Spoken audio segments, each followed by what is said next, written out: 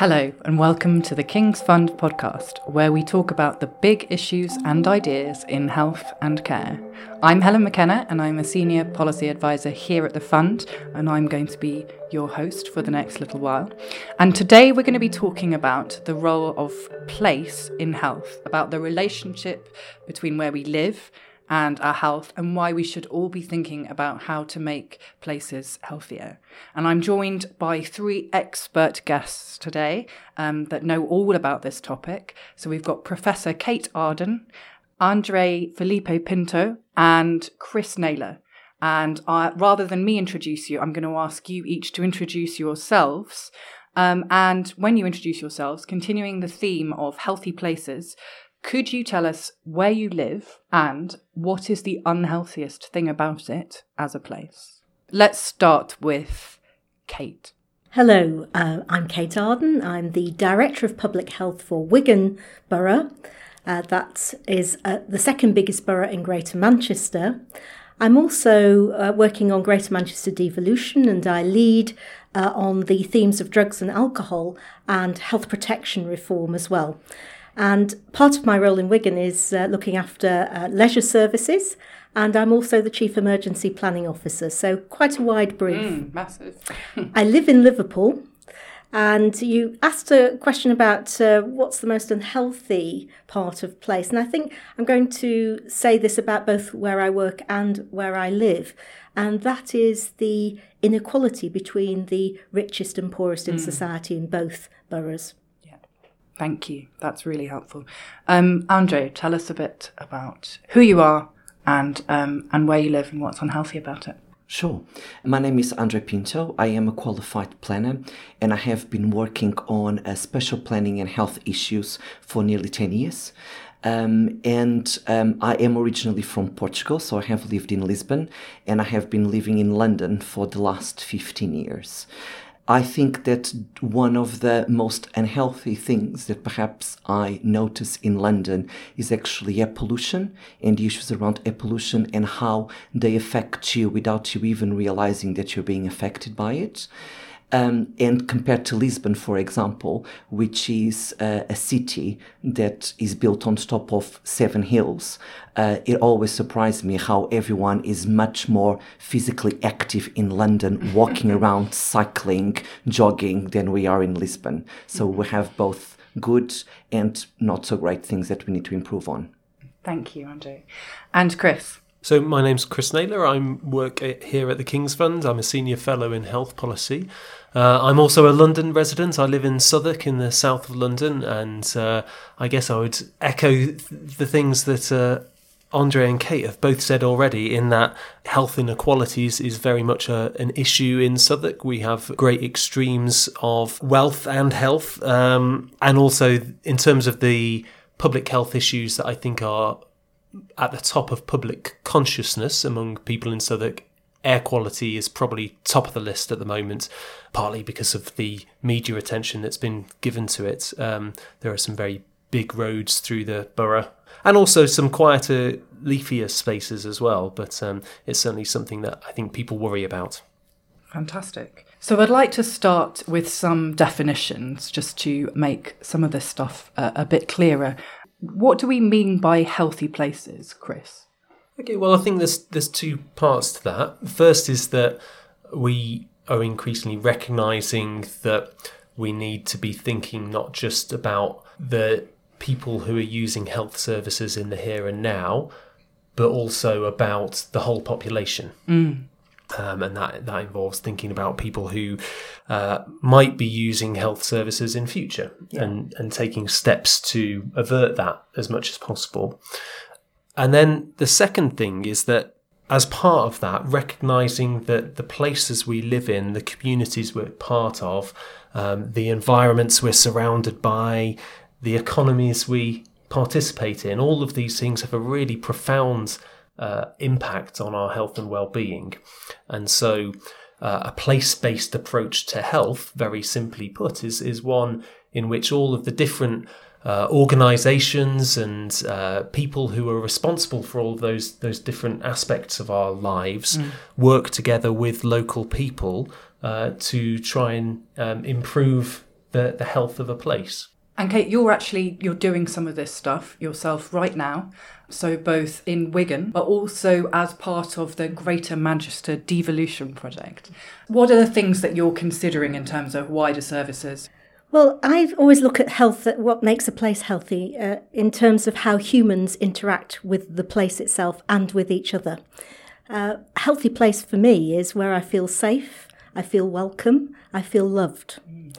And I think I start, when I think about services, I'm looking at the assets of the people of the place, its history, its culture, its passions, its enthusiasms. So as well as considering the factors like the built environment, which are incredibly important in terms of influencing behaviour, the history of a place, and I work in a very proud former mining community, but a community now that celebrates mining as part of its past history.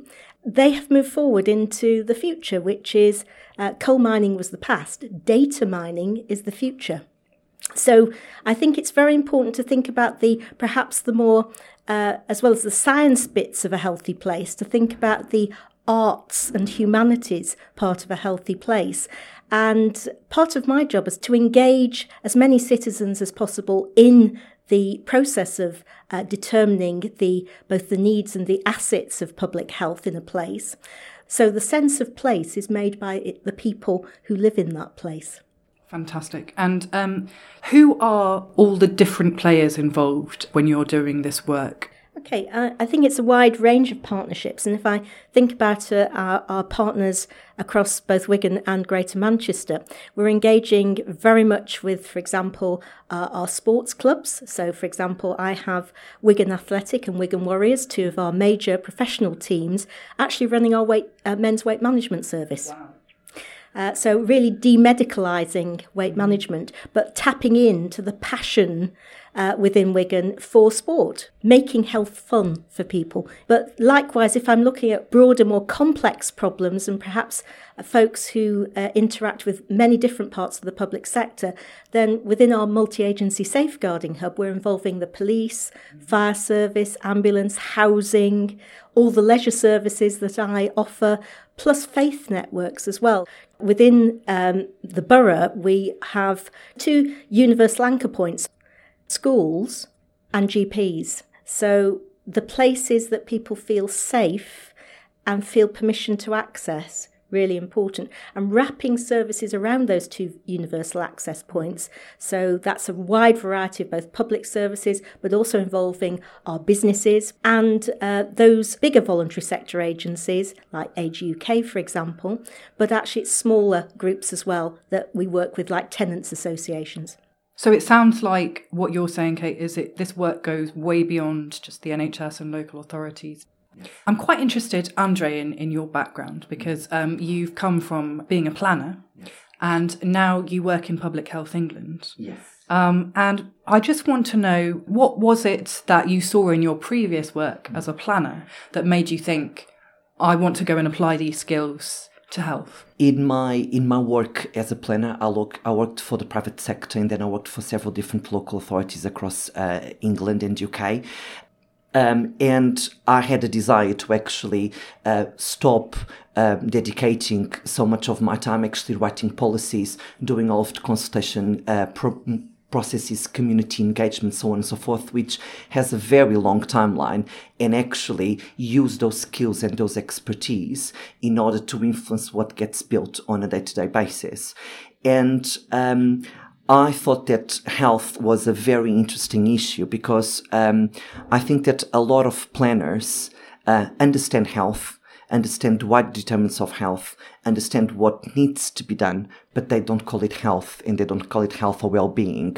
They just call it infrastructure, transport, active travel, green spaces, green grid, blue spaces, how integrate all of this, protection of the green belt, quality housing, pushing the standards forward. developing at appropriate density. So those are all issues that planners debate on a day-to-day basis and have to actually use the concept of when they make every single decision that they have to do. They just don't label it as health. But that is crucial for health and that is crucial for well-being. Thank you. Chris, given your expertise in mental health, I think it would also be helpful if you could add some colour to this in terms of talking us through how a place-based approach to mental health could improve the quality of care and outcomes for patients in a way that, where the NHS alone dealing with this stuff might not be able to. Okay, well, the first thing I'd say is that we have just over 50 mental health trusts in England, most of which, all of which cover a very large population and often a very large geography as well. So what they often do with some of their services is to subdivide into local teams. And the question that I would ask is, do those locality teams have the power to shape their own destiny? Do they have the latitude to engage creatively with local people and with local voluntary sector organisations?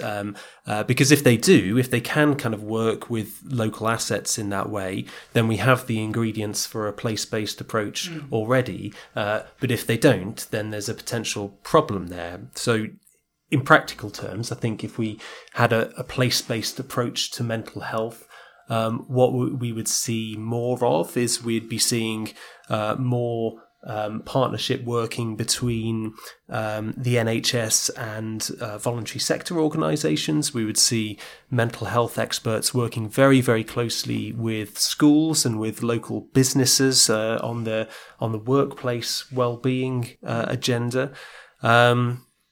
And I think we'd see a sense that all of those kind of local partners are working collectively together with local people to try and improve the mental health and well-being of the population.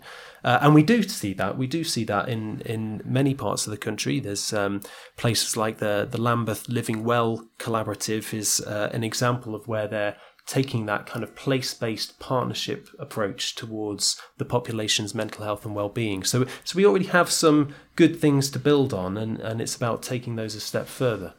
And Kate, you're part of the Greater Manchester Devolution deal, and I'm just interested in how important the powers that devolution has given you are to doing this place-based working. I think they're very important, Helen. I think Greater Manchester's unique in some ways because, of course, we've got health and social care devolution, which not every devolution programme has. And I think that has really engendered a very different conversation about health and social care because we see across the Taking Charge document, which is the Greater Manchester Health and Social Care Devolution Plan, that population health is the number one programme within that, alongside integrated care. And I think that's produced some really interesting developments because in a lot of cases, we're seeing local care or integrated care organisations in boroughs now being commissioned jointly by councils and CCGs, with council chief execs taking on the role of clinical commissioning group accountable officers. And that therefore brings together a more public service transformation approach to commissioning of well-being health and social care. It's allowed a bit more freedom and flexibility to the way we look at things. And it also means that we're connecting up with the broader devolution programme, particularly on economy and skills. Very, very importantly, recognising that an educated population is a productive population. And I assume, André, you would say that it's not essential to have devolved powers in order to be taking a place-based approach to health. So I would encourage everyone that is working in this field, looking at health and place and social care, to look at what can be done within the existing envelope and the existing powers that they have. I think that when we look across the country, I think that the picture is very mixed. So I think that some local authorities in the country are doing really well within the constraints that we have of national regulations. But obviously, the devolution does allow and does permit a local control of those sort of issues. And because that conversation is a local conversation, it's much easier to actually pin down what the priorities are, what is really key for that area, where we can achieve the highest gain. And that, I think, it's really crucial. And Chris, I think I think to follow on from that, something we've seen in some of our research where we've been talking to people working in systems that have a Devo deal, is that actually sometimes the process of putting the deal together itself can be quite catalytic. It can help get things moving significantly, and there's a sense that some of the systems that have been through that process, afterwards there's a greater sort of sense of self-confidence as a system and a higher level of ambition. So it certainly seems to be that devolution can be a catalyst, but I don't think it's necessarily one of the essential ingredients. I think it's perfectly possible to take a place-based approach in any part of the country. So, Chris, I know you've done some work recently on the role of cities in health. In terms of what you've seen in your research and what the essential ingredients are to making this stuff work, and I know this will be in the context of cities, but what are the key things you'd pull out? I think it's some of the things that we've already touched on about coming together as a system and having a sort of unified vision. So lots of people at the moment are looking at the work that Amsterdam have done on obesity. And for my part, my take on what they've done there is that it's not about the specific interventions that they've applied to try and reduce childhood obesity.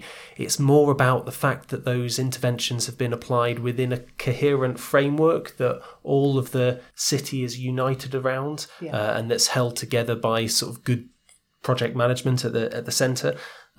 So that kind of overall framework, I think, is really important. And André and Kate, any additional thoughts on the sort of what are the key things to making this work?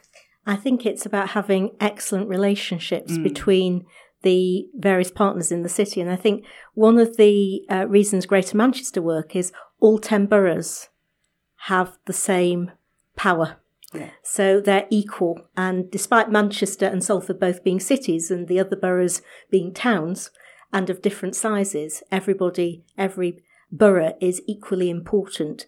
So I think that for me is really important to get the power balance right.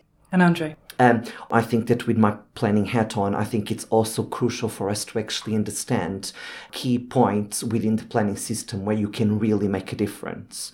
And that is as early as possible within the design stage. The outcomes will only be felt 15 years down the line, 20 years down the line, perhaps. Nevertheless, the decisions that you are making now at this point in time are crucial to influence the outcome.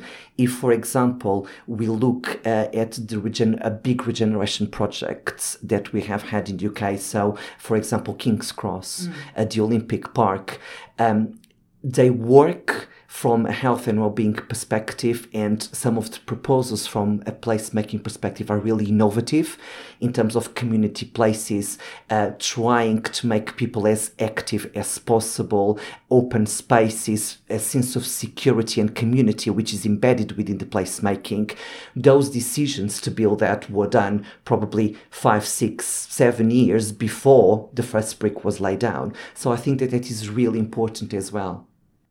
And Chris, I know you've been doing some work looking at NHS England's Healthy New Towns programme. Is that programme doing some of this place-based stuff?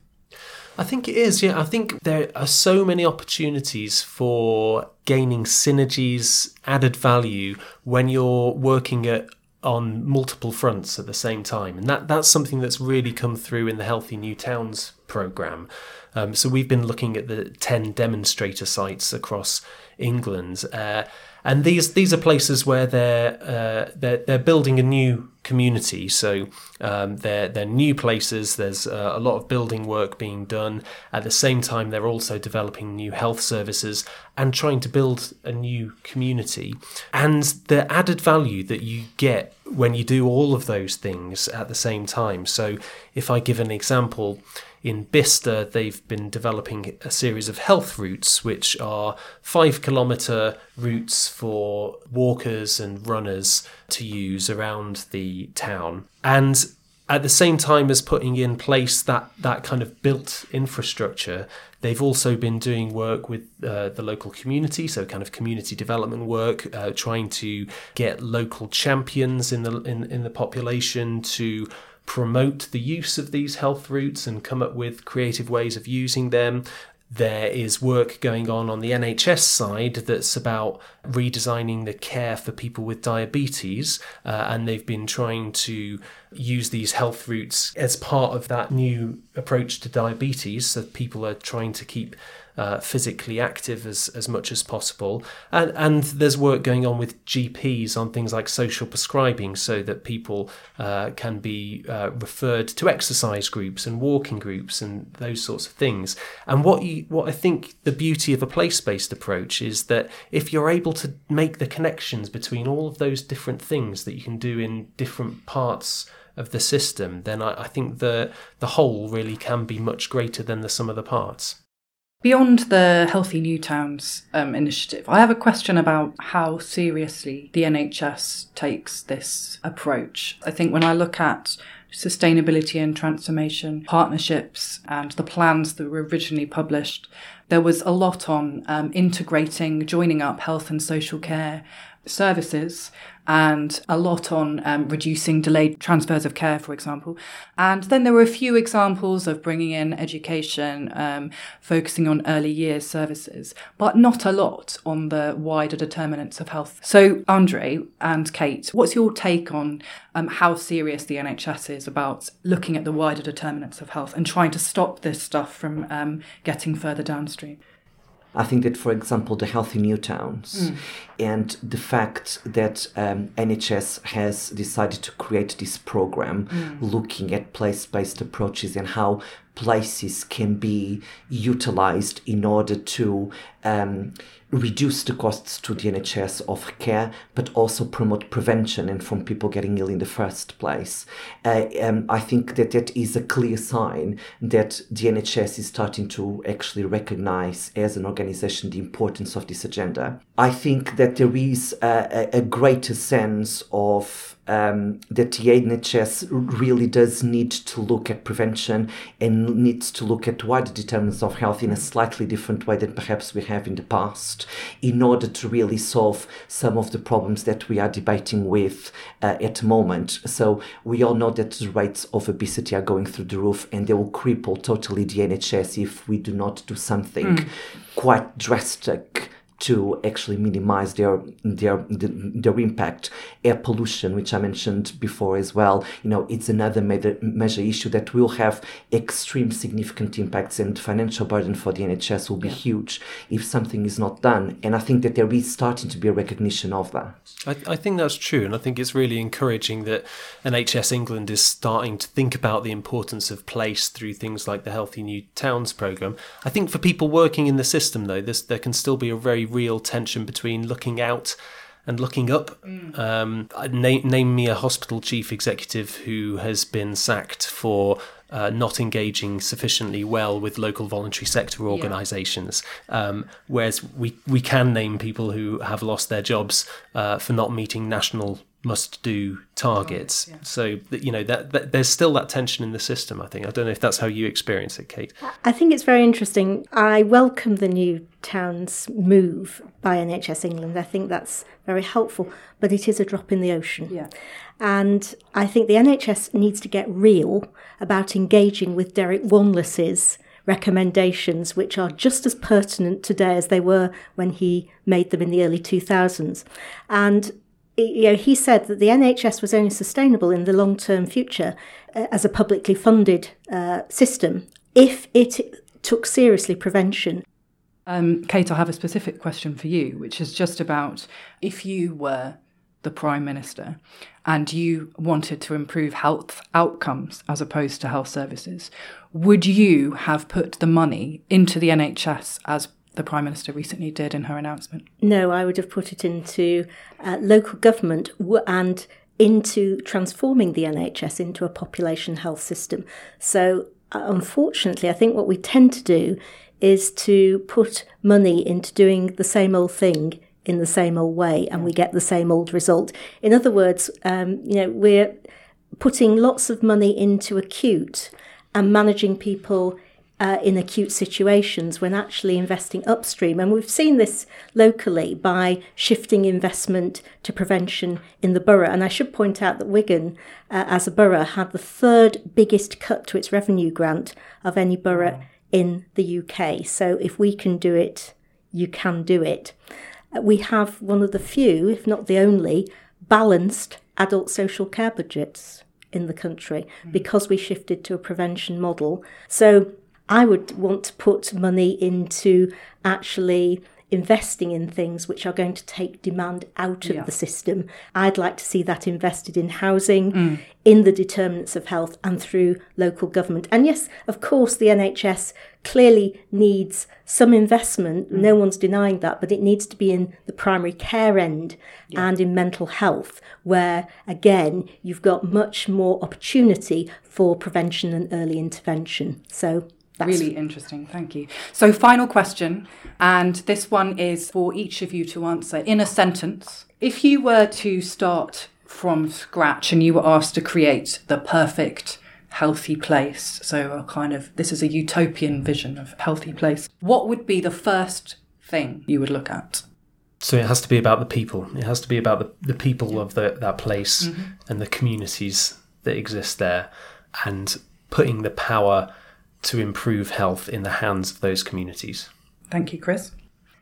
I'd be looking at whether there is hope, whether there is confidence, or whether there's despair. So looking at, how does the place feel? Do people have civic pride? I think that probably I would start looking at barriers and opportunities for placemaking and how you can improve what is there and what is needed to meet the needs of the community. Thank you very much. So thanks to all our contributors today. That's Chris Naylor, Kate Ardern and André Pinto. It's been a really interesting conversation around place and health and how we get that right. That's it from us. Thank you for listening. Please subscribe, rate and review us on iTunes. And if you have feedback or ideas for topics you'd like to hear covered in future episodes, then please get in touch either on Twitter at the King's Fund or my account at Helena Macarena, or you can leave feedback on our website. And I hope you can join us next time. Thank you.